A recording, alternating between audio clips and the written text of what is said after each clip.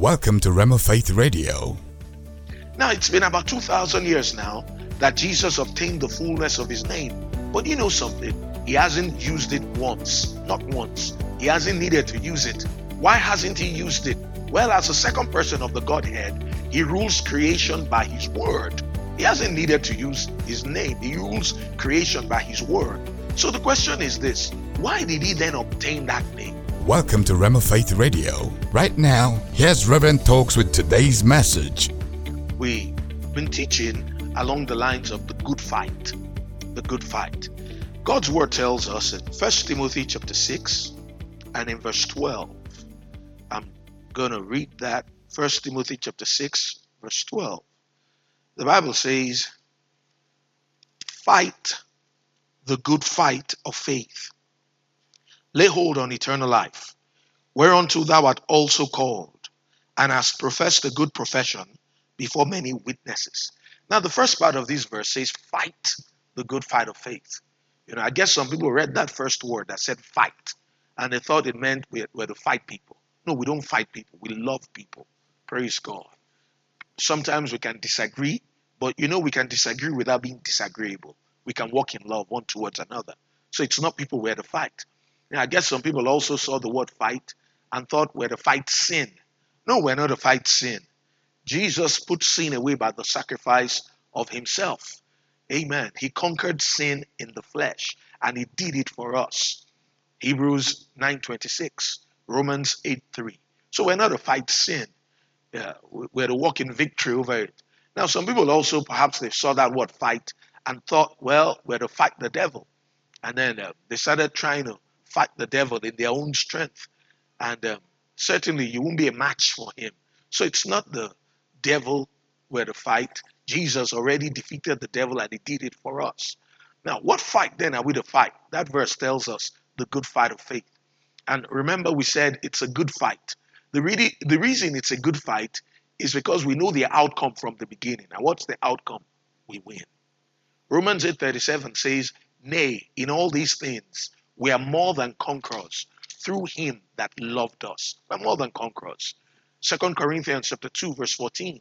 The Bible says, now thanks be unto God, which always causes us to triumph in Christ Jesus and makes manifest the savor of his knowledge by us in every place. So we don't win some and lose some. We win all the time. As surely as we put God's word to practice and stay in that good fight and fight that good fight, the outcome is certain. We win. Now, we also said this, that if there's a fight to faith, definitely there are bound to be enemies in that faith fight.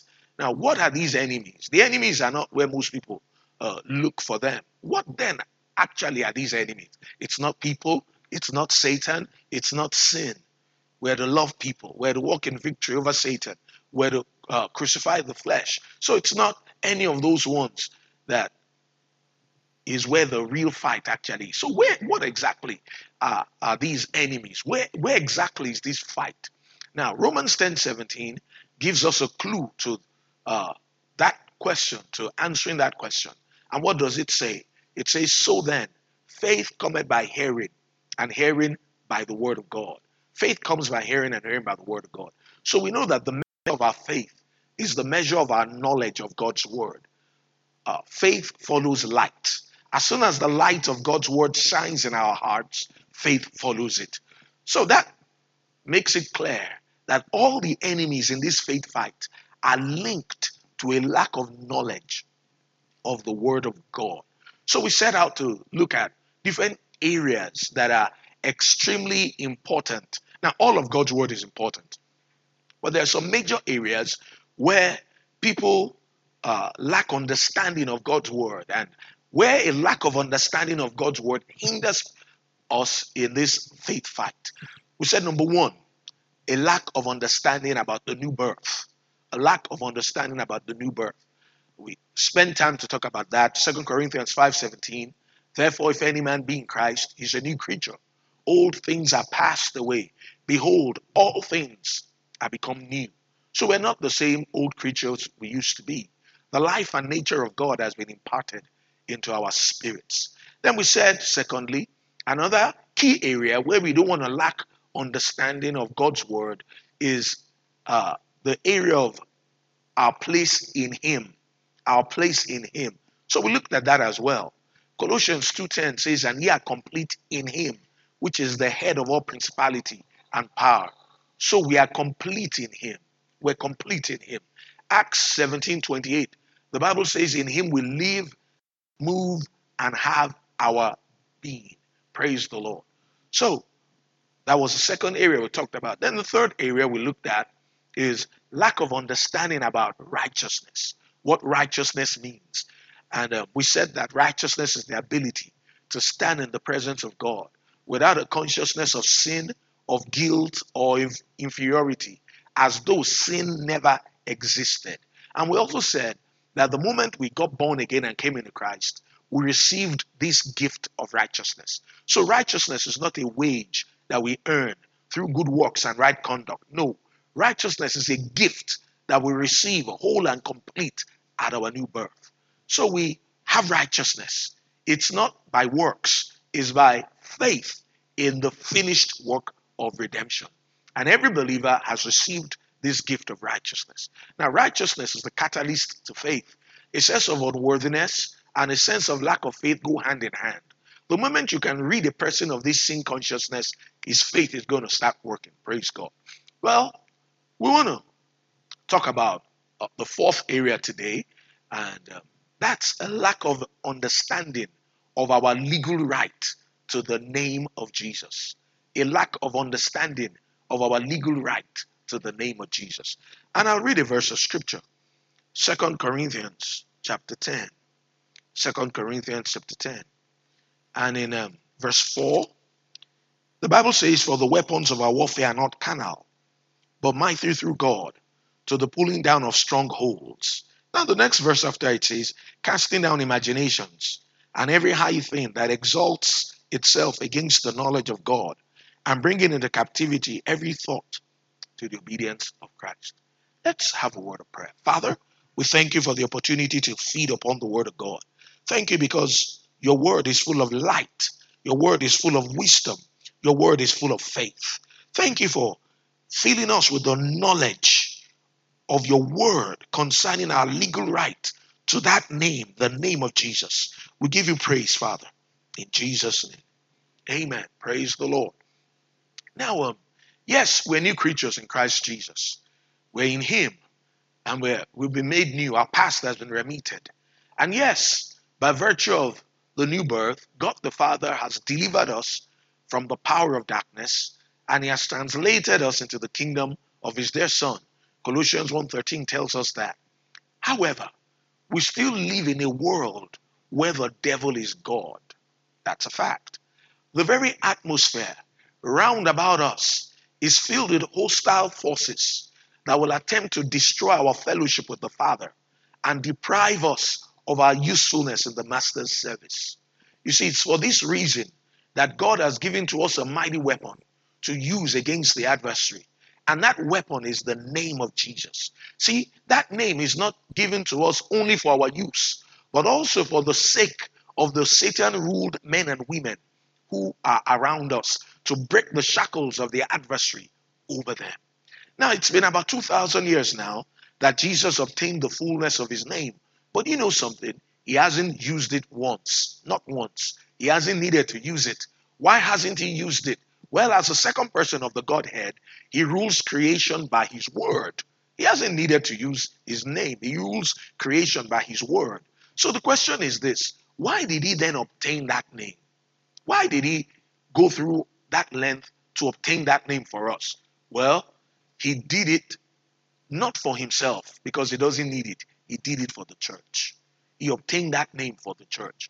In Ephesians 1, verses from 19 to 23, the Bible says, and what is the exceeding greatness of his power to us word who believe, according to the working of his mighty power, which he wrought in Christ, when he raised him from the dead and set him at his own right hand in the heavenly places. That's God the Father, setting Jesus at his own right hand in the heavenly places, far above all principality and power and might and dominion and every name that is named, not only in this world, but also in that which is to come, and has put all things under his feet, and gave him to be the head over all things to the church, or for the benefit of the church, which is his body, the fullness of him that filleth all in all. So God did it for the benefit of the church.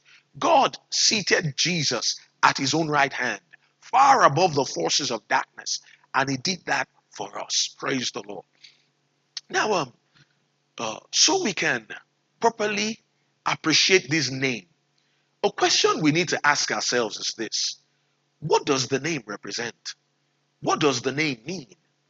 E.W. Kenyon, Dr. Kenyon of blessed memory, talked about one time he went somewhere and he gave an address and he was talking about the name of Jesus. Said then a lawyer walked up to him after and asked him that what's the value of that name? What if language means anything? The man asked him, you're trying to tell us that God has given us the power of attorney to act in his stead, that's what Jesus gave us? He said, yes. Then the lawyer asked him, what then is the value of this name? What does this power of attorney, what does it mean? He said that spurred him on to do a study of Jesus, of his name, of the resources in that name, of the power in that name. And I'll tell you, every believer needs to do just that. Amen. Now, how did he obtain his name?